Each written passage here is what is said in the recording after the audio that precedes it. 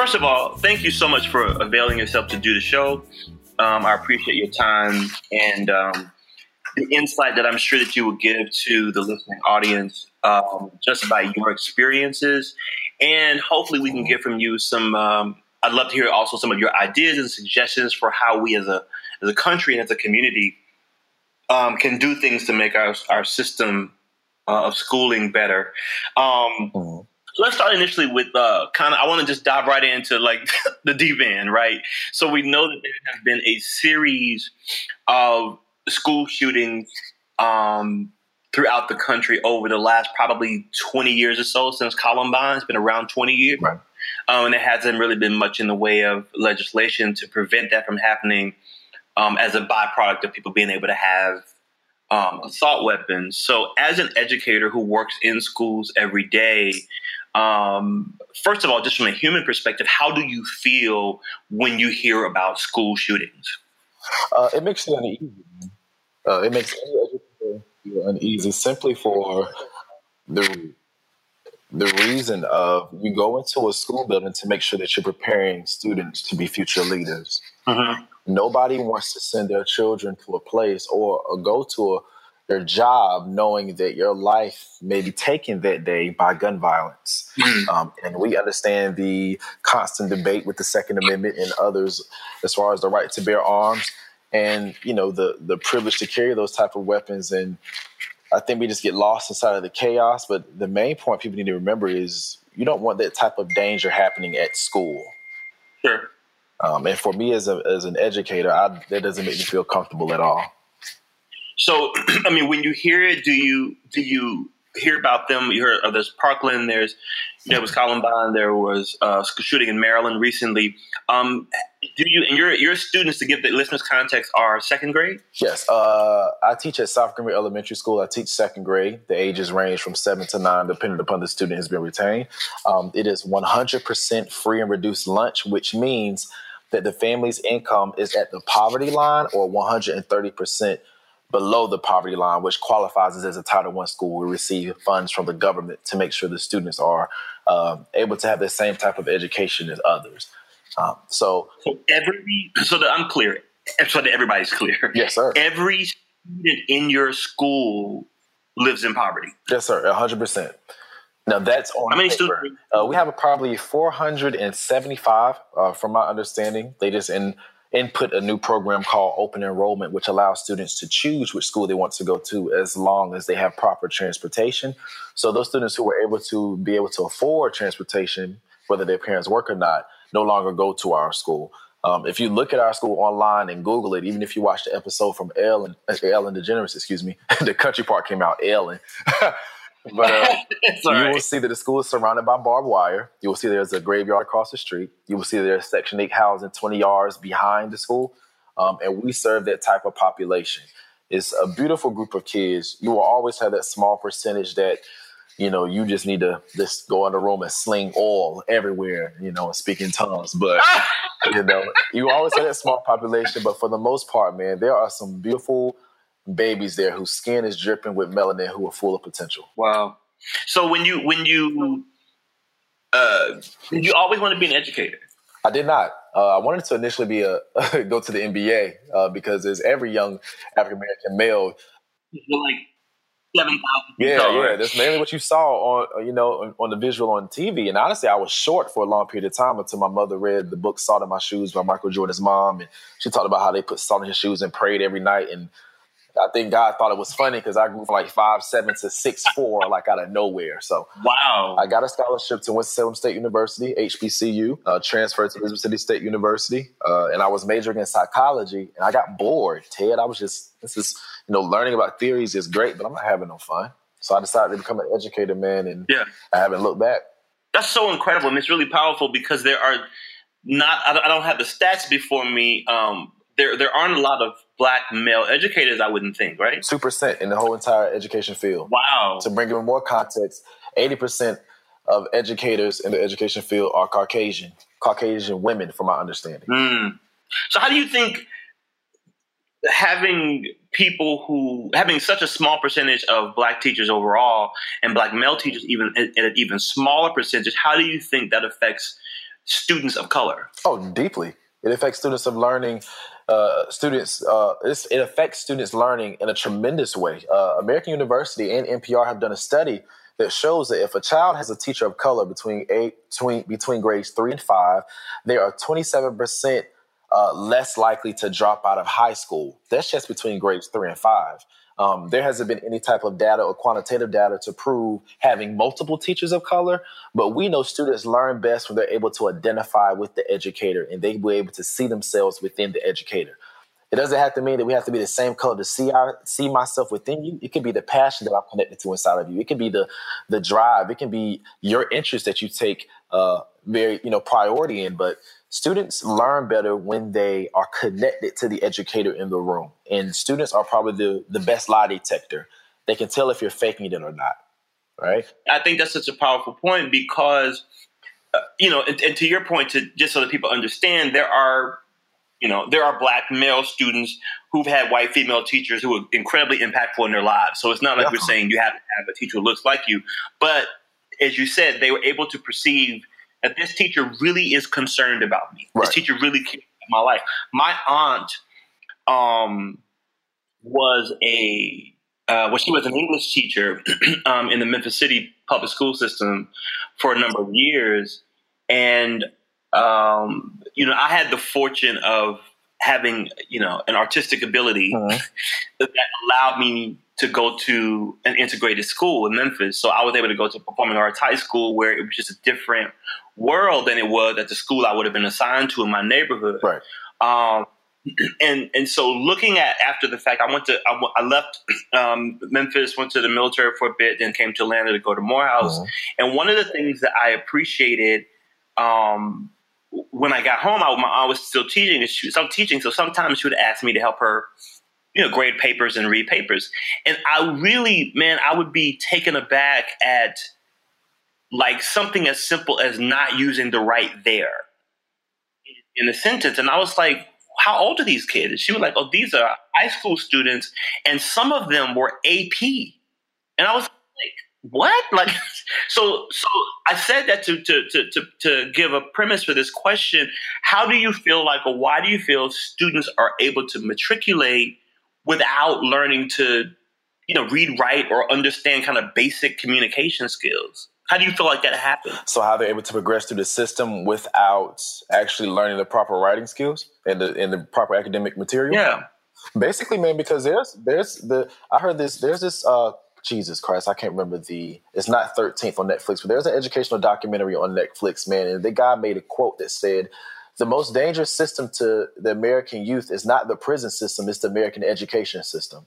And the reason why that is because there are so many different loopholes and so many different systems that are set up for individuals to fail. Wow. It makes it very difficult. So, for example, one of the very things I love, I actually did a speech in Boston this past weekend at the ASCD conference, one of the biggest educational conferences in the world. Mm-hmm. And I stated that the classroom is a stage where the heart and soul of the teacher is projected. Mm. The classroom is a stage where the heart and the soul of the teacher is projected. So check this out, Ted. If I'm an educator that truly cares about the well-being of the child, if I'm an educator that truly cares about everybody receiving equity so they can be able to succeed in life, that everybody is having all the resources possible to make them successful, then I want to design lessons to make that happen. I want to build relationships to make that happen. I want to create a classroom environment where learning is a priority. Mm-hmm. But if I'm an educator that comes from a biased background, that grew up in privilege and does not understand the concept of equity and equality, I'm going to cause more harm to my children than do them good. And what ends up happening in America is we have teachers in pockets of schools that stand behind those different biases and bigotry and different types of discriminate, the type of dysfunctional attitudes, and they're taking it out on their children in their belief system. And children are suffering because of that. Right then on Huffington Post, probably a month ago, there was a teacher that had a podcast, but she was a white nationalist teaching sixth grade social studies. Wow. And she admitted that she was teaching those things to the children, that one race is better than another race. That's what I'm saying, what happens inside of the American education system. We have some pockets of people that not only say those things and teach those things in the classroom, but they have designed procedures and systematic approaches that actually fall in line with those ideologies, which causes harm on children, and most importantly, children of color and minority groups. I just said a lot. My bad. No, but it's so good because this is so my bag. Like everybody who knows me, knows this is my bag because I think what happens too often in our country is that we romanticize everything. And I often make this analogy: if you were to go to the doctor and the doctor, diagnosed you with diabetes, Right. They said you have diabetes, but you don't have cancer, you don't have glaucoma, and you don't have rheumatoid arthritis. But didn't focus on the fact that you do have diabetes, then that's going to progress, and you're going to, eventually have to have things amputated, and it's going to cause you to have a premature death. And I think what we do so well, much to our demise, is just kind of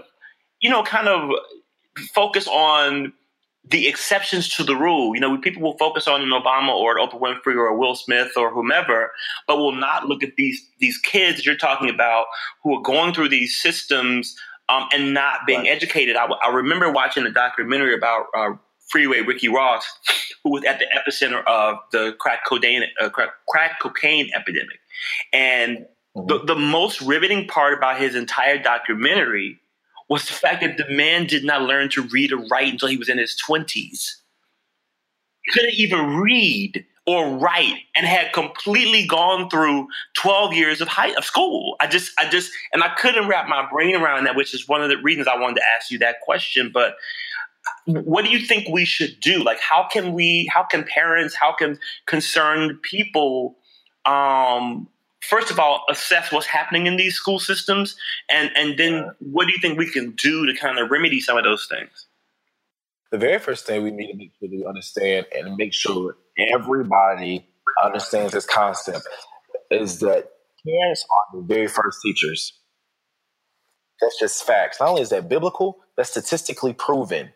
And it's been shown that children who receive proper learning and proper supplemental academic skills from birth to age 5, they do better in school. Ted, every year we have kindergartners that come in that do not know how to spell their name. They do not know how to hold a pencil properly. They do not know their ABCs or their numbers. They do not know their shapes. These are things you learn in pre-K. And then we get mad when the teacher approaches the parent and say, well, your child is below grade level or they're not performing as they should. We have to do a better job as a community in making sure we're educating our children before they go into the system. I know it's a tough pill to swallow. I know it's hard, but every other culture has grasped this, right? And we need to make sure that we hold on to that. And then when we know that our end is tied up, then we can be able to keep everybody else accountable. It's sort of tough to point your finger at the teacher for blaming them for giving your student a bad grade, but you don't even know how well your child really is doing as far as the academic level. So I think the very first thing is we empower ourselves and keep ourselves accountable. Ask kids, you can find out if your child can read if you ask them to sit down beside you and read a book. You can understand if they're reading fluently or they're chopping up on words or they don't know a lot of words on the page. It starts there. So I'm gonna push you a little, push you maybe into a corner of sorts. Like I know that's a reality, right? But I had this conversation with my aunt, and my cousin is a VP at a school in Memphis, and the stories that she tells me, they're really like kind of unbelievable. When you have parents who don't read or can't read or are not concerned about the child's education, is there a fix? Is there something like, does any of that, can the school do more? Like, what do you think should happen? Because I know that there are some parents, or who may not be parents, but caregivers who either don't prioritize education or are not educated themselves. And I'm glad you said that, Ted, because the reason why I'm able to speak so boldly about it, because I really am about this life. Like, I live it every single day. Somebody made this amazing statement that stated, parent involvement is a luxury in today's 21st century time. Sounds crazy, but it's a luxury. So in my school, there is not a lot of parental involvement. We do not have a PTA. I do know some parents, especially in my classroom and throughout the school, that work their tail off to make sure their child is academically prepared and staying on top of their students with their grades. But what I will say to your point is that if there is no parent there, then it is up to the teacher and the school system to find programs that will provide that equity, adding in extra resources to make sure that child is on grade level doing what they're supposed to do. The issue with that, Ted, is that equity is tough. Providing equity is extremely difficult. And I Sure. think that's where the problem is at. And then that boils down to the individual effort of the teacher and to the individual effort of the school. And that's just where it lies at, man. And I really think people can really make a difference if we understand that. I put this quote inside of my book because I named the title Relationships Before Content. And the gist is that you have to build those proper relationships before you start giving students standards and tests, because if you don't, they're not going to listen to you anyway. And the lady said this quote by Barbara Coloroso. She said, if kids come to us from a strong, healthy, functioning families, it makes our job easier. If they do not come to us from strong, healthy, functioning families, it makes our job more important. More important meaning that we've had to find equitable situations and solutions to make sure our children are succeeding. Mm-hmm. So you do have, you mentioned in the book, I think it's vitally important. Can you just give the listeners a bit of insight about your book? I would love to, man. The book is called Get Up or Give Up, How I Almost Gave Up on Teaching. I decided to go with a very honest and transparent title. A lot of people see the Ellen DeGeneres and a lot of followers and things, but they do not understand because of the equity that I was trying to provide to the students at my school, it was causing a serious burnout. It is not easy. It is very tiring. It will take a weight on you. It will tear you down emotionally, spiritually, mentally, trying to be the parent, the teacher, the doctor, the police officer, the protector at your school. And just in that moment, man, when I was ready to be done and call it quits, I decided to, rethink about how I approach the children at my school, to rethink about, who are these babies and don't they deserve a fighting chance in life too?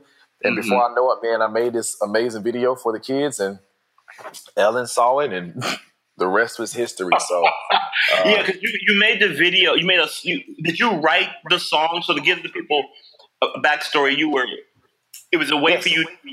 It was a way to just reach them, building that relationship. I was teaching something to them, and people don't like to admit it. Teachers don't, but we teach things wrong, right? So I was teaching them a basic standard on understanding characters in a story, man. Only 2 out of 20 kids passed.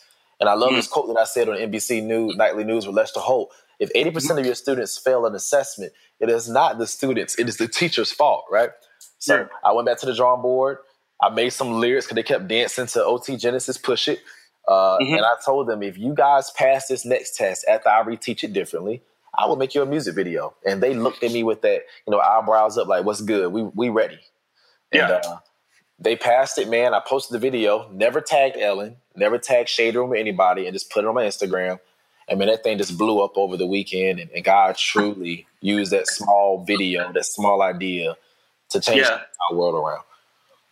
Yeah, and I think it's interesting that I think some people don't like incentivizing, kids in certain ways, but I think given certain situations, it can be a great tool because, as you alluded to, said before, like every kid doesn't learn the same, and you can't educate everybody the same way.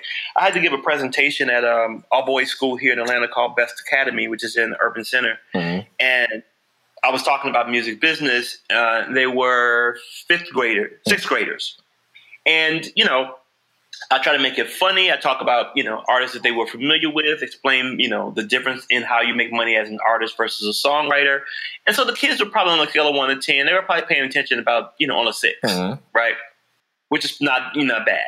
So what I did at the end of the class, I said, well, now I'm going to ask a couple of questions before I go. So I asked a question, in review, and a couple of kids raised their hand. I asked him, one kid, I asked him, the question, he got the answer right. I said, come up here. So he came up to the front, and I gave him $20. Oh, yeah. And so you can imagine what happened when I asked question 2, right? So every hand goes up. Even people who were completely clueless, like no idea what I was talking about. And so the point I made after I had, awarded like 5 of the kids is I said, this is the thing you need to understand. Information is always valuable.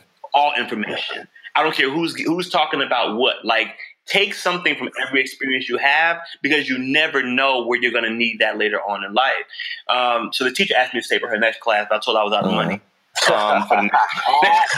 It works like that, man. And I love it, Ted. I love it because I'm not going to pay I'm not going to give my students a prize to be quiet and behave. No, you're going to work for this. Like, I want to set my expectations so high because I have information and knowledge as an educator that if this child hit this point, then they'll be on the same wavelength as everybody else and same academic level as everybody else in America.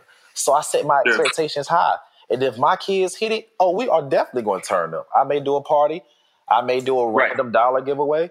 I may invite a celebrity to the classroom. I do that on purpose to make it an educational experience, not just learning. And I love how you said how you went to art schools and how how you went to school that definitely taught arts and how you're a musician. So I'm very cognizant of all the different types of learners in my classroom, and that's why my classroom just isn't a standard place. I laugh because I was one of those kids who used to beat on the desk. There's always a song on in my head. I got you got some type of rhythm to me. Somebody clap their hands, you snap your neck. And I've created a classroom environment that's so welcoming to that student that they want to be in my class. Just because you learn different doesn't mean you can't learn, man. I'm sure you have a popular class. So shifting a little bit, I've been hearing some conversations about surrounding Betsy DeVos and some policies that she's pushing forward as the Secretary of Education. So I want to kind of get some insight from you on the vouchers, how those work, we don't understand, and versus charter schools, and then subsequently what your thoughts are on homeschooling. Okay. I know that's a lot. So maybe the charter schools and then homeschool, okay? And then you talk about vouchers. Okay. So as far as the vouchers, and when it comes to public school versus private school, from the information I have gathered, that when a student leaves a public school and goes to a charter school, the public school ends up losing money. I think people are really going to begin to find out in education that at the end of the day, it really doesn't boil down to the child. It's really boiling down to the money, right?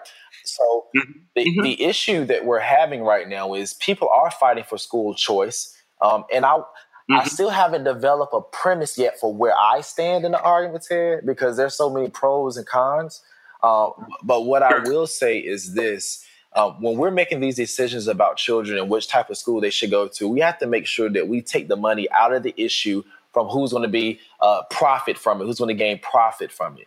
Because if profit is the main motivation, then somebody's going to be pushing for a certain side because they have their hand inside of the bucket and they want to become richer.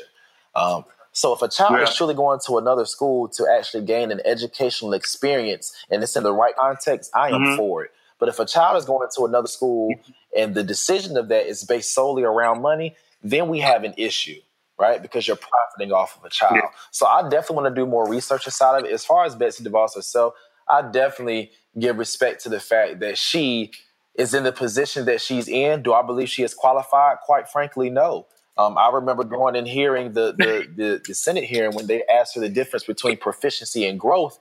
And she doesn't understand the difference between the two at that moment, but you're going to lead all of the educational systems inside of America. That's a problem for me. And that's on. Go ahead. Well, I'm glad to hear your position on that as an educator.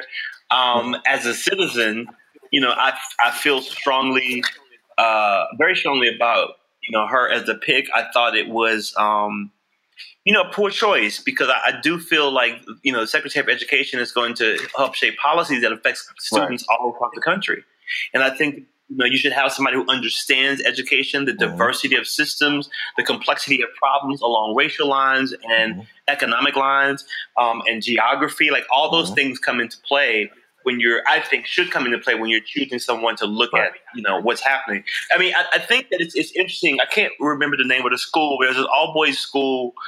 I want to say it's majority black in Jersey, I want to say. And I was watching a story on it, and they have a 98% graduation rate, and 90+% of the boys go to college. And so I think to your point, like, are these kids different? Or is there a different system that these kids are, benefiting from that are properly equipping them to go to, the next level of education? And I think that... Oh, I'm listening to you. You go ahead, because I'm ready to rock whenever you're ready. I was listening to you. You made a great point. But I think that my point is that, we have these conversations in a vacuum a lot of times, and we do not talk about the fact that the real, determining factor is always dollars.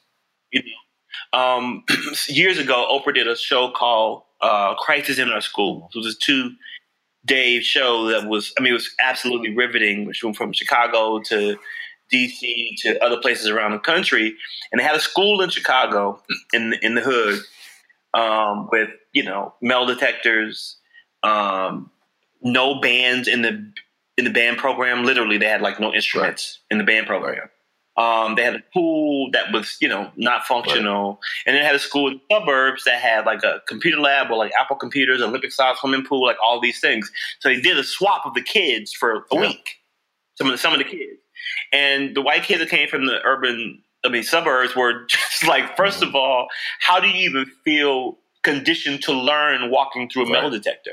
Like they were already like put off. The books were, pages were torn out, like not having, proper tools. And then the black kids were like, felt like they were, at a college, an Ivy League school of sorts, because they had never seen that type of, those types of things available to them, as students. And so when you look at the complexity and the diversity of these along economic lines, how can people in poorer communities do something to help their kids, to get their kids on par? Or is it even possible? I believe it's possible. There's this quote that states, if a flower doesn't bloom, you don't change the flower, you change the environment where the flower is being bloomed or being grown. And you're right about the issue. There isn't a difference. The kids aren't smarter. There's just certain systems and resources that are put into place that will allow that child to survive, and not only just survive, but thrive. Let's scratch survive, to be able to thrive. My mentor, Ron Clark and Kim Bearden, who have the Ron Clark Academy inside of Atlanta, Georgia, phenomenal educators. If you sit down and talk to them, they believe in equity for all children. They love helping all children, and they put their actions and money where their thoughts and their ideologies and pedagogy is. And if you study the school, they actually serve majority minority students. But the things they're doing at the schools here is absolutely amazing. Oprah helps fund the school. Coca-Cola helps fund the school. They had design systems, that help fund the school to give those students that experience. I just found out this weekend that if you go to the Ron Clark Academy from 5th to 8th grade, check this out, Ted, you will have visited all 6 continents. Really? Yes. All 6 continents. Now, I can go back and do my research, but yeah, and the crazy thing about it is because I talk to them frequently, and I noticed that the educators are constantly gone, and I know 8th grade always takes their trip to Africa, but from my understanding, they will visit at least 6 continents. They take a trip every year for every grade level. But it's having that system, having that machine, having those resources behind you that can make magic happen. So, for example, at our school, we may not have access to those type of funds, and that's okay. The fact of your presence is valuable enough, If your child is being disrespectful inside of a classroom, we need you. If your child needs extra practice on their homework to get the content, we need you. We don't need money all the time. Sometimes your presence and your ability just to be there is so helpful. So if we can find a way to get into our school systems and find out what can we do to supplement the learning that's going on, then those very same things can happen if there are qualified teachers and qualified leaders within that school building. How important are volunteers in schools and impoverished communities? Critical. It's extremely critical. That's why I'm so grateful for the Ellen moment, because for a moment it put a flashlight on, just what's going on inside of America. And in regards to our school, South Greenville Elementary in Greenville, North Carolina is a school that most teachers do not want to teach at, and most parents would never send their students. They will verbally tell you that. But when the national spotlight hit our school, it allowed us to have a moment where people can open their eyes, and volunteers came in. And at that moment, substitutes, we can get everybody to come in and help, because it seemed like it was such a great thing, and for FaceTime.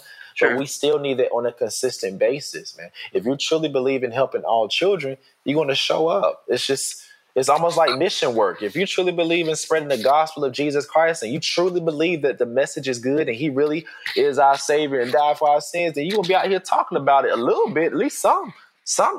You ain't going to be hid up somewhere, You're going to get out there sooner or later if you really, really believe it. Yeah, if you really believe it. I think that, that's really important. So what would you say to encourage Black adults or young adults who are listening, most specifically, men, to become educators? Why is it important?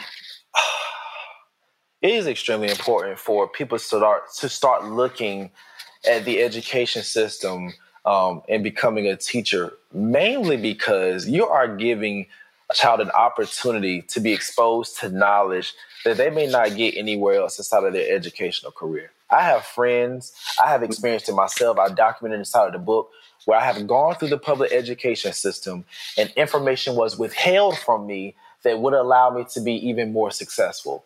And I don't know if people really know how it feels to be on the short end of the stick and you've seen others around you get information that could have helped you be better, but it's not a really good feeling. So my mindset as an educator is that we're knowledge bearers, that we have resources and we have access to information that will cut away the chains of poverty that are choking our children, cut away the chains of ignorance that are choking our children, and actually put them in a position to be successful. So I always challenge people, if you're a critical thinker, if you love helping individuals, if you don't love kids, try looking at high school or even look at becoming a professor. But being a teacher is probably to me, one of the best jobs that you could ever have, one of the most noble professions, because you're imparting information to help somebody else's life. And what greater privilege, you know? I think you're right. Here's one of the challenges, though. So one of the goals of this, this podcast is to always have really open and honest, dialogue. Love to. And so one of the things that becomes challenging is that we all, we live in America. So we understand that America is a capitalist country. And so people aspire, a lot of folks, I won't say everybody, people aspire to be affluent, right? To and maybe super wealthy or rich or what have you. And everybody knows that teaching school does not pay a lot of money, right? At least the public school system. How do you feel like we as a country and as people should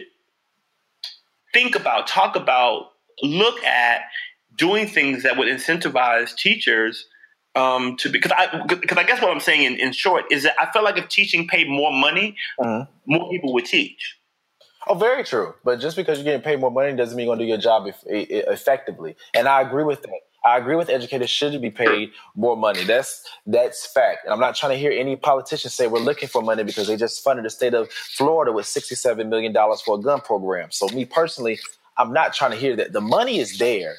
And you're right about a capitalistic society. It's more so, are you willing to put the funds where your mouth is at into the proper places? Now, as far as there being money in education, there is money inside of education. But I was not aware of it. I was ignorant to it. You can actually sell the products, the things you're doing inside the classroom. You can write books. You can get paid as a speaker. You can go teach at a very qualified school or a high-performing school where they incentivize their teachers. You can go to a different state where teachers are paid a little bit more.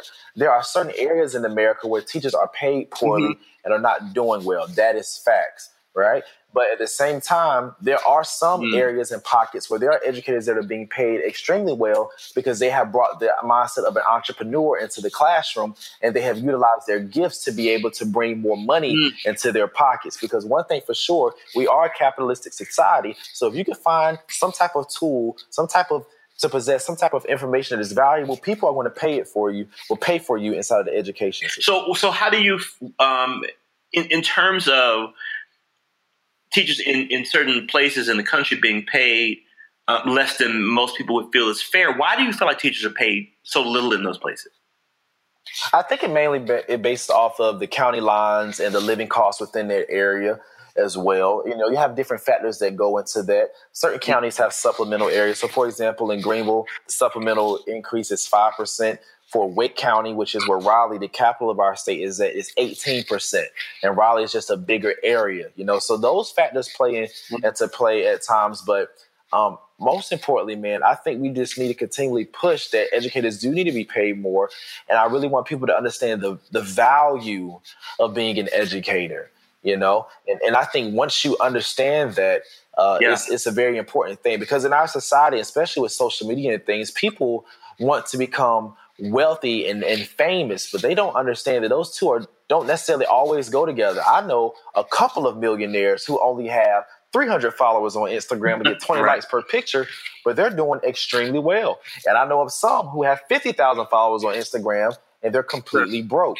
So I think it's about finding that balance and then finding out what you love and understanding the value in it. I love teaching because I can create a world for a child that makes it absolutely magical for them. So every day, some days I go to school today with a nice suit on. And to them, they only see people in suits, black men in churches in suits.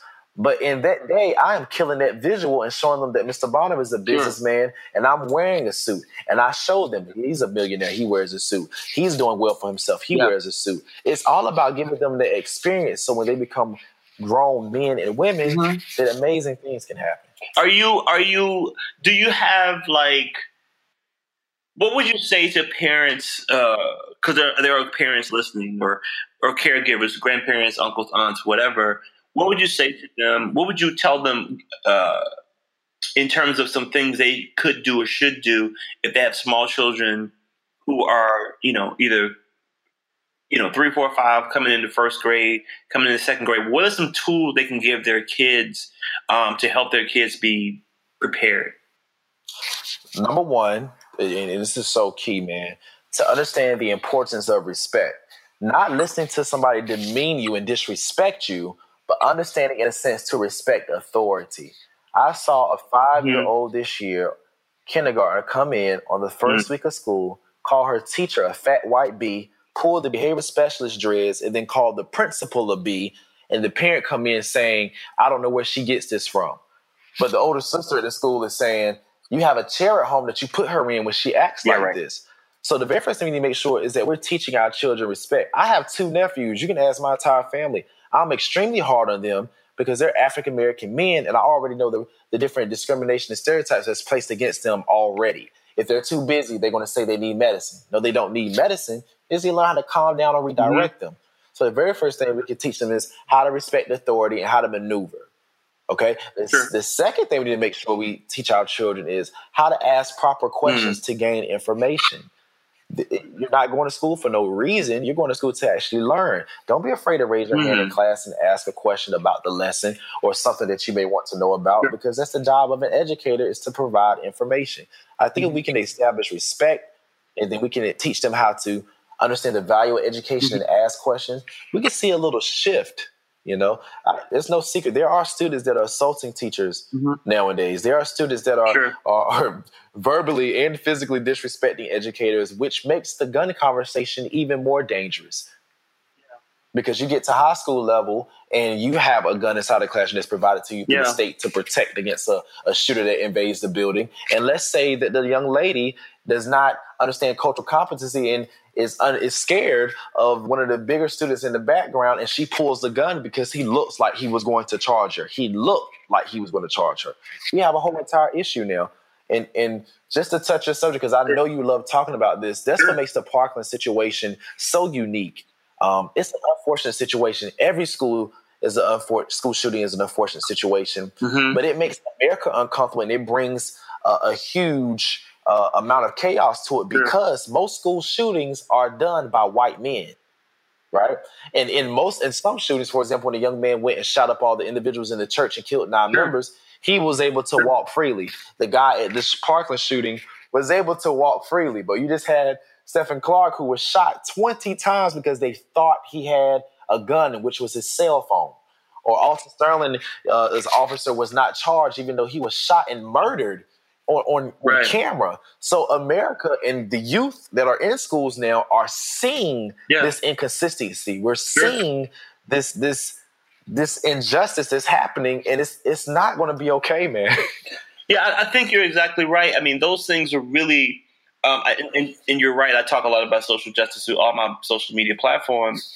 And I think one of the things that is most disturbing is when people see these things play out and there is nothing that happens. When I watched the Parkland students at the White House sitting with the president, I thought it was great that the conversation was happening, right? To be no kid is, should be going to school and have to worry about, am I going to, be able to live through my school day? But the reality is gun violence happens in, poor communities and communities of color on a daily basis. It's just, 30 people at one time. But I'm sure that if you if we look at the data, there are, Parklands that happen, the number of kids that are killed at Parkland, 17 people rather killed at Parkland, that happens on a regular basis, cumulatively, in these other spaces. And so I do think that people are not having a complete conversation about gun violence and poverty and racism and all these things that are kind of, that are kind of overlapping in our communities. What do you think as an educator? Do you talk to your kids, or can you talk to your kids about gun safety and gun violence? Definitely. The kids where I teach, it happens every day. We've had lockdown drills during school where there's a shootout happening. Not necessarily in school, it's in the hood behind them. So you have to have those conversations about, baby, you need to understand what safety is, understand what a gun is, understand you need a permit to actually own a gun, understand how to hit the floor, properly to make sure you're safe. Our students of color and other individuals that may live in impoverished neighborhoods deal with these realities all the time. But you do have that conversation with them because I care for them. I want them to be safe in all aspects. I want to teach them other than just adding 2-digit numbers and understanding the main idea and the characters and settings inside of a story. I want my students to be fully equipped. So I do have those conversations with them in the right context. And it provides a learning experience to make sure they're successful, to make sure they understand how to maneuver in life. What is your position on the idea the president is floating about arming teachers? I'm actually sick and tired of people that are suggesting things for educators that have never stepped foot inside of a classroom, are not licensed to be an educator, have never went through a program to be an educator, and do not even have children within that particular school system. And somehow we don't understand that we can shut that down by simply voting. Oh, yeah. Of course, people are going to kick up and give us what we want during the election year because they want to stay inside of office. But the moment that we understand that we have the power to vote these individuals out, then true things can begin to happen. Sure. And that's where our focus needs to be at. I do not like it. And it bothers me. But as I grow as a man, and the more research I do and the more I read, as crazy as it sounds, I think most people do not want to speak out against injustice or speak out against racism and things because there's a side that's benefiting from it. Well, I think you're exactly right. So I take that as you're not supportive of teachers having guns. Not at all. Because logistically, it just doesn't work out, to be honest with you, bro. If we look at this, a shooter enters the school. I go get the gun out of the closet. Do I leave my kids and lock the door, or do I wait for the shooter to come into the room? Not only that, who's going to provide for the gun to buy the gun? Who's going to provide the gun permit? Even if they do that, who's going to make sure that we're trained properly? Even if they do that, that training is going to take away from our main focus, which is to educate our children properly. And even if they get to the step of funding the guns, what happened to you guys not saying that you don't have any money to pay teachers or to provide the students with proper books or supplies to make sure they can grow up and be amazing human beings? And people don't want to point out the fact that there were sheriffs, not only just one, but I've read that there was 4 sheriffs in the school that did not act. Well, there's a resource officer in the school, and then there were sheriffs outside of the school who didn't go in because they said they were confused about what was happening or where the shooter was. So, I mean, I do think, but the counter argument might be that in Maryland last week, that resource officer was able to, shoot the shooter and arguably stop more deaths and carnage from happening. But he wasn't a teacher. Right. He was there for a specific purpose. He was a resource officer with a weapon. As it relates to these conversations around inequity in education, do you have, because you clearly opted to be in this particular school where you are. Oh, that's a story for another day. That goes into the conversation of Black men inside of education. So to be completely honest with you, when I went to a job fair, I knew I wanted to teach in this county because it was close to home. Yeah. And they set my interview up at this school. When I talked to my other friends that were beginning teachers their first year, they had interviews at multiple schools. So in a way, I was placed at this school because as a broke college kid, you get the first job offer. Brother, I want that. Yeah, I'll take it. Right. So God has allowed it to work out, in an amazing way. But in a sense, I didn't pick to teach at this school. Yeah. Interesting fact. I don't know. Were you only given one school to go to? One school to go to. Now, I can say I have decided to stay here on purpose, even after the Ella moment, even after multiple job opportunities, because right now I understand this is just where I'm needed. And my students are feeding off of me in such an amazing way that's causing them to improve. It will be highway robbery to sort of like leave them high and dry right now. And I'm just not going to do that right now. I understand that. I think that's admirable. And because, I mean, there has to be, someone who helps kids in those situations, because they at the point where they're in the second grade and they're 5, 6, 7 years old, they're in situations that they have no control over. So someone has to be there. How many kids are you seeing? Because you alluded to this in your earlier statement. How many kids are you seeing who are maybe 6 or 7 in second grade because of retention? They're probably 8 or 9, and I have 3 in my class right now. Normally in Title I schools, the number is a little bit higher, and that's because academically they're behind, and you can't seem to close that gap. So to give a greater context, I had in the beginning of the year, I have 20 kids. 15 were on first grade and kindergarten grade level, but I teach second grade. 75% of my students were below grade level. 50% or 40% were far below grade level. Like, it's going to take a year and a half to catch them up. So what ends up happening is students continually fall behind academically due to behavior or home life, or they're just not understanding the content, or they probably couldn't mesh with the teacher well, and it just puts them behind. And we already know that any child that is retained at least one time is more likely to drop out of high school. And if that happens in more impoverished communities, that's how we have a higher statistic of individuals dropping out. And that's where the school to prison pipeline truly begins. And it's just a big mess, man. But there are educators out here that are showing that you can make a difference. There are school systems out here that are showing that you can help our children and all children grow. It's just the fact that it boils down to, do you really want to put the work in for it? Well, it's interesting you say that. I was talking to a couple of friends of mine who work in congressional spaces a couple of years ago, and we were having this particular conversation about education. And I told them that, as crazy as I may sound, I really feel like it is, one of the most important things that we need to address. Because when you look at the inequity in education, all these other statistics line up with people who are poorly educated. Yeah. Look at people who are living in poverty. When you look at high levels, wherever you have high levels of crime, you have high levels of poverty. And that's usually connected to people who are not, who are not exposed to the same type of education as people in suburbia. And I said, if you just look at like what's happening in the schools, like you said, there has to be one of two things. Either kids are not being educated in the same way, or people of color are genetically predisposed to not being smart. Right? Exactly. And we know that's not at all. So there has to be a real definitive answer as to why we keep seeing this.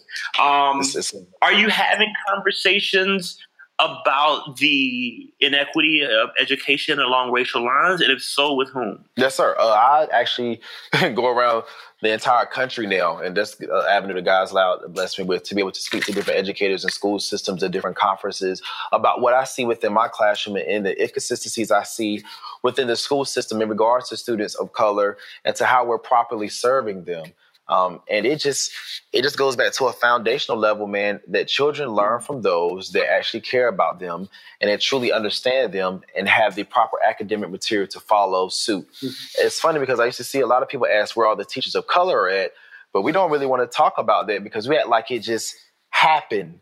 But it happened because of the injustice inside of America. So quick history lesson, when there was a Brown versus the Board of Education, they decided to actually integrate schools. There were over 20,000 teachers of colors, Ted, that were let go, not due to a bad or a poor evaluation, but due to that one action happening and starting to integrate schools. And they decided to take, Caucasian teachers over the teachers of color. And those type of movements, those type of issues create long systemic problems that are affecting our children to this day. And the issue is that people don't want to say anything about it because people have benefited from it so long. There are students that have benefited from the systems being designed the way they are. there are students that have benefited from, having certain rules and procedures and things in place that will allow them to succeed in the classroom. And there are students that have failed far behind in regards to that. So it's all about dismantling those systems, man, and then trying to figure out how can we really push equity to the front to make sure that all of our students are being successful.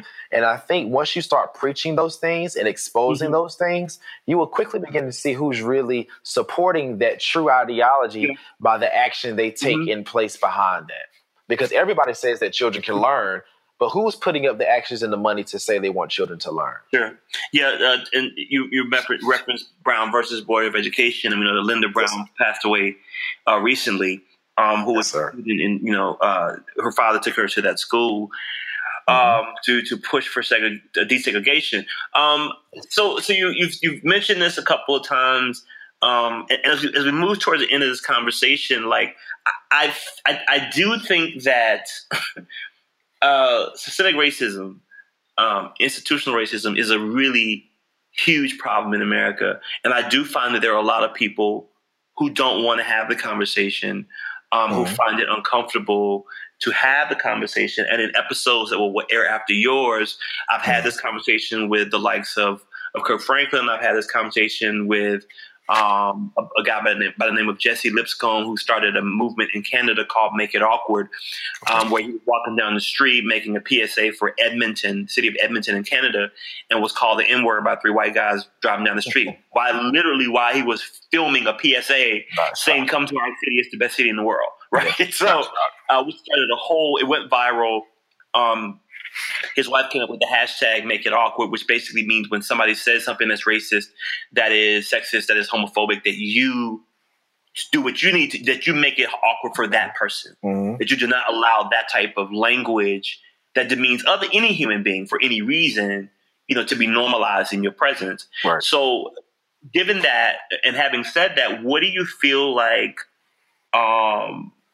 what are some of the things you feel like we should be talking about in our national discussion as it relates to systemic racism, like ways that we can approach this conversation? Because I know you are, based on what you just said, I mean, these kids are, having lockdowns based on what's happening in the back of the school, across the street from, you said, a cemetery and then near Section 8 housing, right? Well, let me ask you this before I get to that. Do you have conversations with your kids about race and racism? And if you do, what? We do. And we try not to do it around just Black History Month either. We try to do it around just the general approach of that is a human being. And we talk about, is it fair to discriminate against somebody based off of internal or external characteristic? And one word they love to talk about is fair, Mr. Bonner. That's not fair. It's not fair that you put all the kids that have on white shoes on this side and they get a chance to go to lunch 5 minutes early and they can stay outside 5 minutes extra time for recess. That's not fair. So we center our conversations around that, and it's a very deep contextual conversation, but it will translate the older they become for them to understand when an injustice is happening and to be able to speak up about it and articulate themselves in a very powerful way. So I introduce those things to them. I make sure that I show them strategically that every white person is not bad and every Black person is not good. I make sure that we give them that conversation so they won't get sucked into those dysfunctional arguments. I just want my children to be exposed, to open up their minds, to be able to critically think and to really dissect problems and understand when there's something wrong that's happening in their atmosphere and environment around them. And that's worked out in a very tremendous way in how they behave and how they learn inside my classroom. Do you think that as a country, do you think we will have an honest conversation about race, or are having one? Somebody said a comment that America is like that child that went outside and played in the dirt and rolled around and, put mud inside of their hair and, was putting worms near their mouth and jumping in the rain puddles, and then went inside and put on a clean new suit and went to school and act like they did not just take a dirt bath. They just walk around speaking to people, treating people with respect, but not acting like they're not covered in filth under their clothes. And that's the issue in America. We have done some America, and we have had some heinous acts done against people we've done against minorities, against women, against different cultures and ethnicities throughout this country, and it's not that far removed. Let's be very clear about that. Slavery is not that far removed. So when we start having those conversations about what has happened, people like to become offended. Well, why are you bringing up things from the past? And that's because when you put those type of actions out, Jim Crow laws and segregation and things of that magnitude, you are putting certain people at an advantage to become successful and build generational wealth and provide them with different avenues to create success long term. And you have disenfranchised a whole entire group of people. And that's an issue. Yeah. And I think people don't want to talk about it, Ted, is because it's going to expose and make people feel like they haven't earned it themselves because they've had a little help systematically. Mm-hmm. And that's just the truth. Yeah. That is just the truth. Well, I do think it is the truth, and I think that people don't want to have uncomfortable conversations, and we will have a lot on this podcast. We have a lot of those conversations. Because that's just the nature of who I am as a person. And I want to be able to have these conversations in a respectful, productive way, but to have real, honest dialogue. And I do think that I often say that, racism and violence are in the DNA of America. America was born out of violence when you look at what happened with the indigenous people here and the quote unquote, settlers or colonists or colonizers. And then when, people from Africa were brought here, in chains as slaves and lived as such for hundreds of years. And then, like you said, we go through Jim Crow and, sharecropping and segregation and the whole nine. I mean, you only have the late 60s where we have the Civil Rights Act passed. So, my mother was born, at that point in time, and I think that that's one of the things that we must have honest dialogue about, because it gives context to why you're in a school teaching kids every day who are living in impoverished situations. There is a direct correlation between the history of our country and why you're having to deal with the fallout of second grade students having to contend with whatever they're having to deal with in their life. And if you were to go to other schools where you've been offered opportunities at this point, you wouldn't have to deal with that. I'm enjoying this podcast, by the way, so I apologize. And it's okay if we go extended. Like, I've carved enough time because I'm really enjoying it. But it's a byproduct of all of those decisions that has been made in the past, right? So we're trying to find out a way. So it's frustrating because it's all around us, but it's in subtle ways. So it may not be whites only on this side and colors only on this side, but it's more so ingrained into little systematic rules and things that we really don't pay attention to. So, for example, statistics say that 1 out of 3 African-American men are projected to go to prison. And I think there's another statistic that says if they even do not have a father, the statistic is around the same, 1 out of 3 or 1 out of 4. Let's say out of Section 8 housing, a man is not allowed to live in the household. Yeah. So even if the father is present, he can't even be in a household with you, or you're not going to be able to have proper housing or have to find a way to receive help from some other avenue, which creates an entire different problem. So it's little things like that, man, that not only perpetuate the systems in the past, but it really makes the conversation uncomfortable for people to have right now. Well, because what we have is a couple of things. We have people contending with guilt, right? People who identify as white are saying, well, I don't want to feel guilty because I don't own slaves, right? Or I'm not a racist. And so there's that component. And then you have what I call, I didn't create the term, but you have what's called white fragility. And I think that it is why, because people were saying that, bullying is a problem, which it is. Right. But somebody was trying to say that bullying is the reason we've had these school shootings. And I'm like, well, who has been bullied more than Black people and women and LGBT people and trans people? I mean, they're not going up shooting schools. Yeah, I mean, I haven't seen a Hispanic student, from my knowledge, understanding, that's went up and shot a school, and they're currently being the ones that's being bullied right now inside of the media, mainstream media. I agree. So I think that's not. I mean, we have to look deeper than that. What do you feel like we do? What are some things that we can do to establish equity, like to kind of remedy, if possible, why Black people and brown people are living in more adverse circumstances? One of the main things that to provide equity as far as in the education system or where they're living at currently, like what's going on with their as far as their living situation. Either one. I mean, you could. Well, let's talk about education. Let's talk about education. Okay. So inside the education system, one of the things that I have noticed, and this goes back to why some specifically African-American men are hesitant about going inside of education, there is a terminology called the invisible tax. You can Google it and add a addition sign plus, African-American male educator.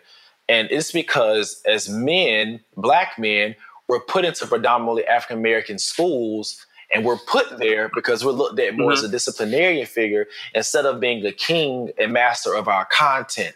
And that provides an invisible tax because it makes my job description even more. Not only am I a teacher, I'm a teacher/behavior specialist. So they put the rough kids in my classroom. They bounce the rough kids from the other classrooms into my classroom. And it provides a level of frustration and burnout that is unseen.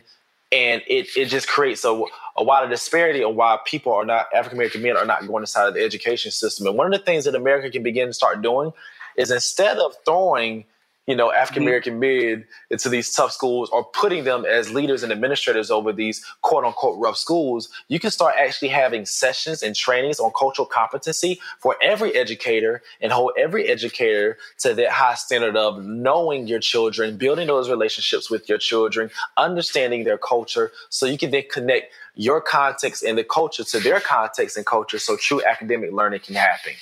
Because to be honest with you, I am getting my administration degree, Ted, but I'm not rushing because I don't want to be placed at a school just because I'm an African-American male. I know my content as well. You don't want to be Mr. Clark. I don't want to be Mr. Clark. And it's sad because I've been dealing with it for the past 5 years, and even people in my school can attest to that. And I've been pulling that weight, and it's not easy. It's not easy to be a dad and a teacher because the child can't decipher, do I want to hug him or is this time for me to sit down and learn? And it's not saying it's not something that I'm not taking upon me because I want to give them that. Like, if the child doesn't have a dad, then I want to be there for you. I want to provide that equity and these social emotional skills. But at the same time, that's not my primary job. My primary job is to make sure I'm educating you and giving you the opportunities to be successful. So that's one of the things America can do is start putting in cultural competency classes so we can train all educators because our profession is dominated by a certain ethnic group to make sure that we understand all of the students that we're serving. Because one statistic that stood out to me is that by 2040 or 2050, the Caucasian culture will become it will become a minority. So that's going to be interesting, right? You went into a school system with students and they're no longer the majority. So how will education act? Because now our minority students aren't performing as well as the majority culture. So we have to begin to start thinking about these things and putting in certain systems to provide equity within these classrooms. Do you think that that's why America has been performing more poorly on a global comparison scale over the last however many years? I'm sure there are a lot of factors, to be completely honest with you. Okay. So why we're not performing as well. There's a test called the PISA test, PISA, is given to 10th graders every 3 years. And what happens is America, we haven't placed in the top 10 in a very long time. I think it's not as far as reading and math, we were below the 25th rank. So I think we have a lot of issues that we have to address within our school systems. We also have to take the time to study other schools in other countries and try to figure out what they're doing correctly. And there are tons of examples, but I don't think say that we can't do it. I think it's a matter if we want to. Sure. Do we really want to do it? For example, just an example, building the wall. They're going to pull that money from somewhere, and I know it's in the billions. I saw some crazy number. This is just an estimate. I think it said 25 billion. It may be more, it may be less. But they're seriously searching for money and building prototypes to make sure we have a wall. But we have drastic problems in impoverished communities. We have drastic problems within our public education system right now. And we're acting like it's not there. And we're going to suffer for that if we don't fix it. I think you're exactly right. I think we will. And I think we already are. Yeah. I think we will even more as time goes on. I've often thought about, this is a different level of education, but can you give us a little bit of your insight on The complexity, the burden, if you will, not complexity, the burden of student loan and student debt for college students. Especially as an educator, man. I was lucky to have an athletic scholarship for basketball for a couple of years. But taking on that amount of debt, man, and then you add up into the ratio of what you'll be making versus how long it's going to be able to take you to pay it back, it just doesn't add up. And if you go and get your master's degree, it's going to be, it's going to double even more as far as interest in the payments. So it's just at a crazy astronomical number right now. And we have to do something about it because some educators are just not willing. We have some teacher forgiveness programs. If you pay a certain payment for 10 years straight, they'll wipe it through. They have some programs, if you look at the Title I school like I do, they'll forgive $5,000. That's not even a full semester for some universities.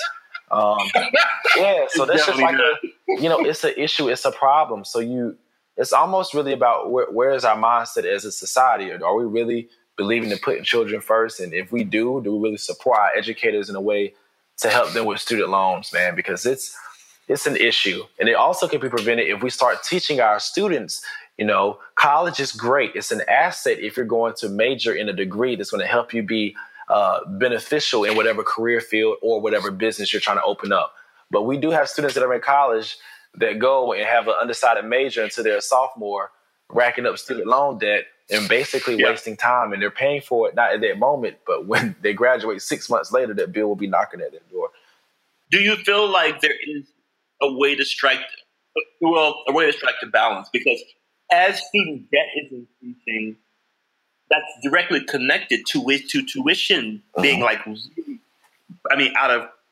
my opinion, out of control at some schools. And so you have kids who want to go to, like I went to Morehouse and, tuition then, I was in the late 90s. It was, I think it was like $15,000, $16,000 or something like that. And when I think about that, going to an HBCU and you have a lot of kids, who are not, Morehouse may be a little bit different because a lot of the guys did have, families who had money where they were able to pay. But, a lot of kids don't have that. Do you think there should be some conversation around tuition, or is tuition not the issue? Yeah.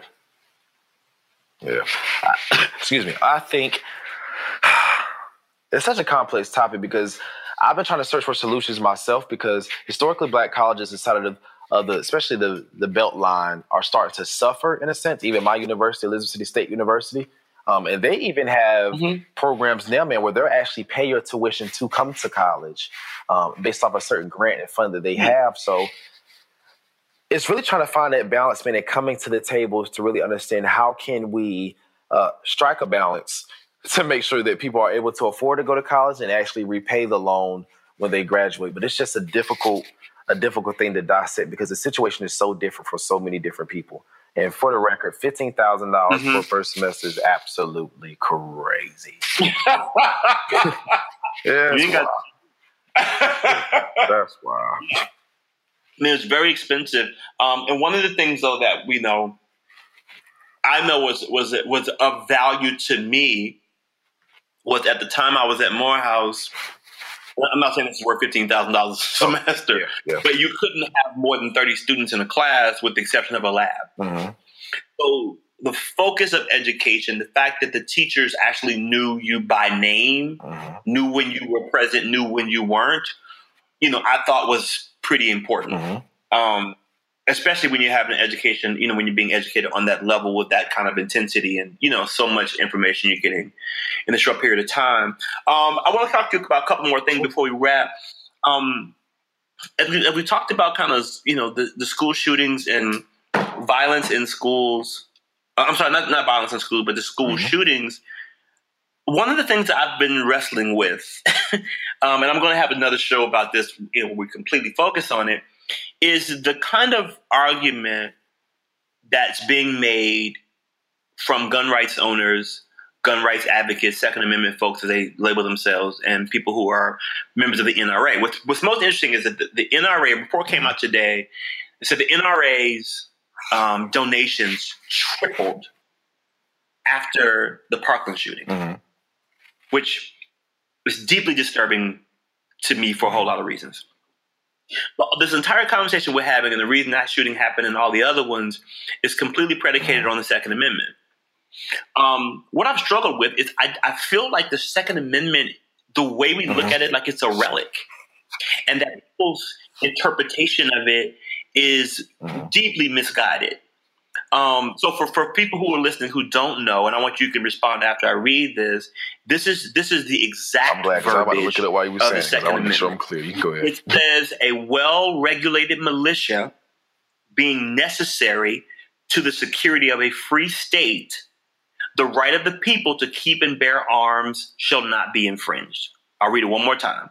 It says a well-regulated militia, comma, being necessary to the security of a free state, comma, the right of the people to keep and bear arms, comma, shall not be infringed. So the conversation we hear is always just fixated on, I have the right to keep and bear arms. Gives no context, does not mention the preceding part of that particular amendment, which gives context to the why you have the right to keep and bear arms. So what is your takeaway from that? And what are your thoughts? I think it's very important that you were stating that we need to make sure we're looking at the complete context of it. And a lot of times when we want something, we have a deep desire for something, we'll pull out what we want and just rock and roll with it. But I think it's very important that you pointed out the point about the militia and the reason why it is there for the state. I just think people, I'm not shocked that their donations tripled after the Parkland shooting. And even as I think more into it with these gun companies and stocks and the different individuals that have their, influences upon politicians and different individuals, I'm not shocked that they found $67 million to fund teachers with guns in Florida because there is somebody getting paid behind that. And once again, it goes from not just focusing on the student, it's going back to the dollar because we're a capitalistic society and we're going to let that take us to the grave. I do believe some people blow the Second Amendment out of context, and I do believe we need some type of reform around these AR-15 or AK-15, AK-47 guns and assault rifles that people are just allowed to carry. It's interesting. I saw a social experiment on YouTube not too long ago about a Caucasian man carrying an AR rifle around the street, and nobody said anything. But the guy that was conducting the experiment was an African-American male, and he starts to carry the AR rifle around the street. 4 police cars pulled up. The wife had to get out, let them know this is just an experiment, and they still wouldn't listen to her. And that's just an issue.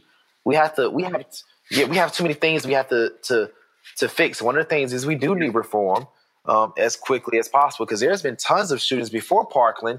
I think there was about, I want to say 15 school shootings before Parkland that have happened, but the media was not paying any attention to it. And it's just an issue. And I definitely want to give a shout out to the students at Parkland for understanding equity because I saw how they visited the school in D.C. to give a platform to those students who have been dealing with school shootings and neighborhood shootings for a very long part of their life. And it gave them the opportunity to come onto their platform, to join this thing together so we can make a difference. I do want to give them credit for that. I think you're right. I think that's super important. I was watching the Van Jones show, and one of the guys from Parkland, he did say that he empathizes with Black students who live with this on a regular basis, and he said that I'm not Black, but if I was Black, I don't know how comfortable I'd be with teachers with guns in my school. Right. And it's to the point that you made earlier about, how we engage these conversations, the issue of race, how it impacts these conversations that we're having or not having, and the like. But I think that it's something that we really, really need to talk about. And I'm so happy to hear that you are, not just an educator, but someone who is concerned about other issues and who sees these kind of broader issues and who is, impacted by them in your daily work life as you're doing what I think is a really incredibly admirable job of educating young people, and most especially taking the time to see these young people in their situation and try to do something that helps them to attain a certain amount of self-worth and self-value, and treating them as if they are as important as any other student in the country, because they are. They are. But I know there are some people that don't view them the same. And unfortunately, there are some people that are in a position of authority that do not view them the same, which is why I go so hard and which is why I teach so hard, because I want them to be safe at the end of the day. They have that right to live. Unfortunately, we have developed this nasty concept and ideology and even visual, because even if you study psychology, the desensitization process is real. We've seen so many black men be killed on TV and media that people have become desensitized to it in a way. I remember when Trayvon Martin happened, we were all shocked, and Eric Garner, and then Philando Castile, and then we can just keep going. Tamir Rice, and to the point now that it happens, we're like, man, but it's not like that first initial hurt. And I don't want my students to do that, because the students are seeing now, for example, the Parkland shooter was able to walk away, but Philando Castile, who had the actual gun registration and warned that he had a gun registration, was shot and killed in front of his girlfriend and his daughter.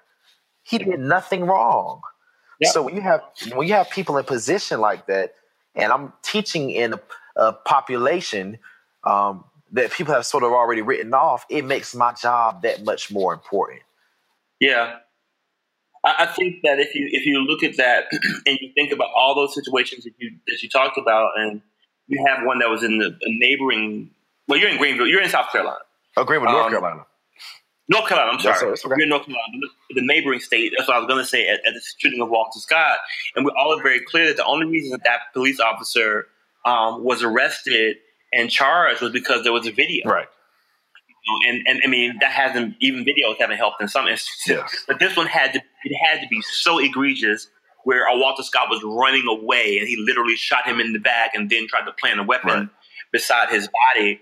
I mean, it was kind of like you can't really just, excuse your way out of that one. But in these other instances, to your point, it can become disheartening and it can make you numb to seeing that. I literally saw a video today of police officers literally shooting and killing a black man in a wheelchair. Like, he was in a wheelchair. Like, he was in a wheelchair. Like, and I couldn't hear what they were shouting to him, but they shot him and he fell out of the chair. They literally killed him in a wheelchair today. I mean, I don't know if it happened today, but I saw it today. Let me before we wrap, I want to end on a higher note, a lighter note.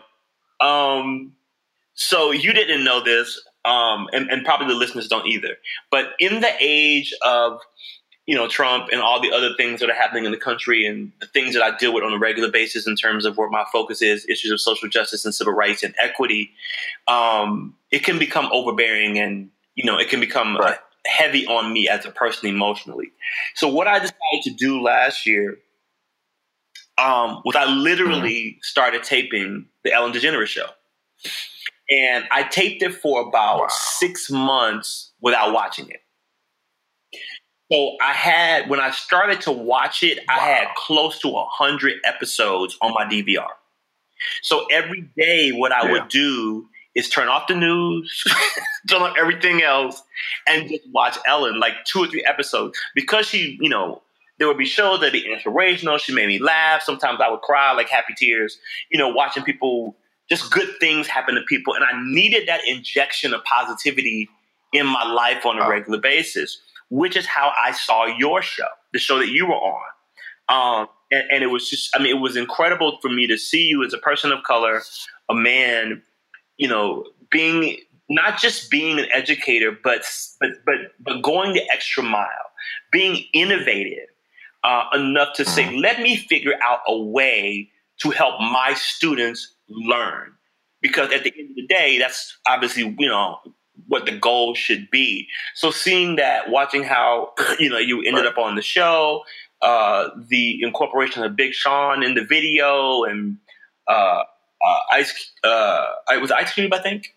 Yep, Ice Cube, Migos, Lin-Manuel Miranda, Ellen herself even hopped in there for the little remix.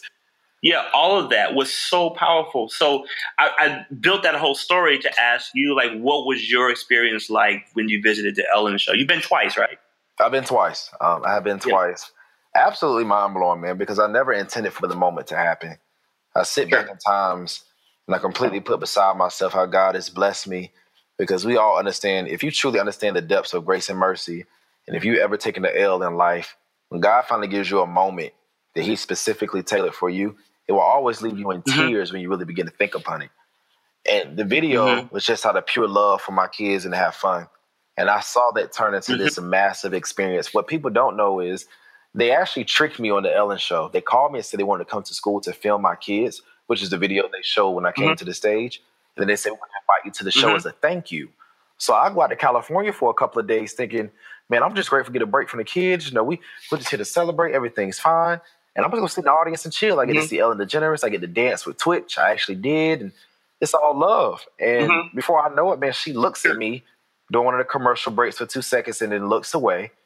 And then when they start for the last segment of the show, that's when she hit me with, we have a special teacher in the audience. You know, we love teachers. Michael Bonner, come on down. And that moment completely changed my life. I had no idea. So I think people believe I was able to articulate myself because of how composed I was in the moment, which is a God-given gift.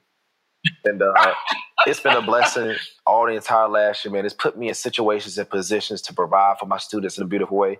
It's put me in a position to see more of the world and expose that to them. It's given me a chance to actually open up my voice and use my mouth to show that all kids truly do deserve it, specifically those that are put at a disadvantage. And I'm grateful to God for the opportunity, man. So if she does ever call back, you know, my mother's a praying woman and she loves Ellen. She firmly believes I'm going to go back. If she does, I'm going to be even more grateful for the moment. And I'm just going to continue to try my best to represent the best that I can, because I know men of color and people of color aren't necessarily portrayed in a positive light on media all the time. So whenever we get that opportunity, I'm so grateful for every person that's reached out and congratulated me and high five and just show good love and positive energy, man, because I'll make sure I reciprocate out to everybody else. Well, I really appreciate you doing it. I appreciate you availing yourself. Again, like I said, seeing that, because I knew, you know, part of what we're doing here is we're having conversations about, you know, a range of issues, but issues that I think that really affect people on a regular, you know, everyday basis. From, you know, and again, the guests are running the gamut from people who do important work like teaching to yourself, to Keith Boykin, who's on CNN, who's going to be on a later episode talking about the president. So it, you know, it runs the gamut. Stephanie Mills is doing the show. So it's, I mean, we're all over the place with guests, but what I wanted to really do with you was have this dialogue around you know, our education system, because I do think that for people who live in impoverished communities in this country, we owe it to them to shine the light there, and not just to say, "Oh, look, they're in poverty," but to offer solutions and to work as a country to inject some optimism, some plans, some strategies, some finances, some resources into those communities, so that those kids are not just statistics. You know, that we do disrupt the school to prison pipeline, so that we do disrupt these statistics that talk about how many of these kids are going to drop out or are going to, you know, end up either perpetuating violence or as a recipient of some violent act. I mean, we have the power and the wherewithal, I think, as a country and as a group of people to do that. But I do think we have to have some conversations inside of our community as well about what we can do to help ourselves, given the fact that waiting on other communities to help us, I think, is, you know, not the way we best serve ourselves. Exactly. Right. I think it takes all of us to do it, but we have to have those conversations internally. Right. So can you tell people before we go the title of your book, where they can find your book, and what your social media handles are? Okay, my Twitter, Facebook, and Instagram is Michael Bonner _. You can follow me there. I love following back people and definitely collaborating and just learning from other individuals. The name of my book is titled Get Up or Give Up: How I Almost Gave Up on Teaching. It is on Amazon, Barnes & Nobles, Books A Million. You can find it online. And it's a phenomenal read. I've gotten great feedback from it, and it's doing really well. And I'm grateful to God for that. So stay tuned. I have some amazing things planned specifically for my students, because I believe in keeping them first. And we're gonna set the bar for this. We're gonna have some fun with this. I believe that, man. Thank you again for your time. and the insight that you've given us, and just a sneak peek into your personal life and your personal story. I think that this will be helpful to parents and to people, just for people who care about kids and who care about education and who care about how we can make our country better. So I appreciate your time, and thank you guys for listening.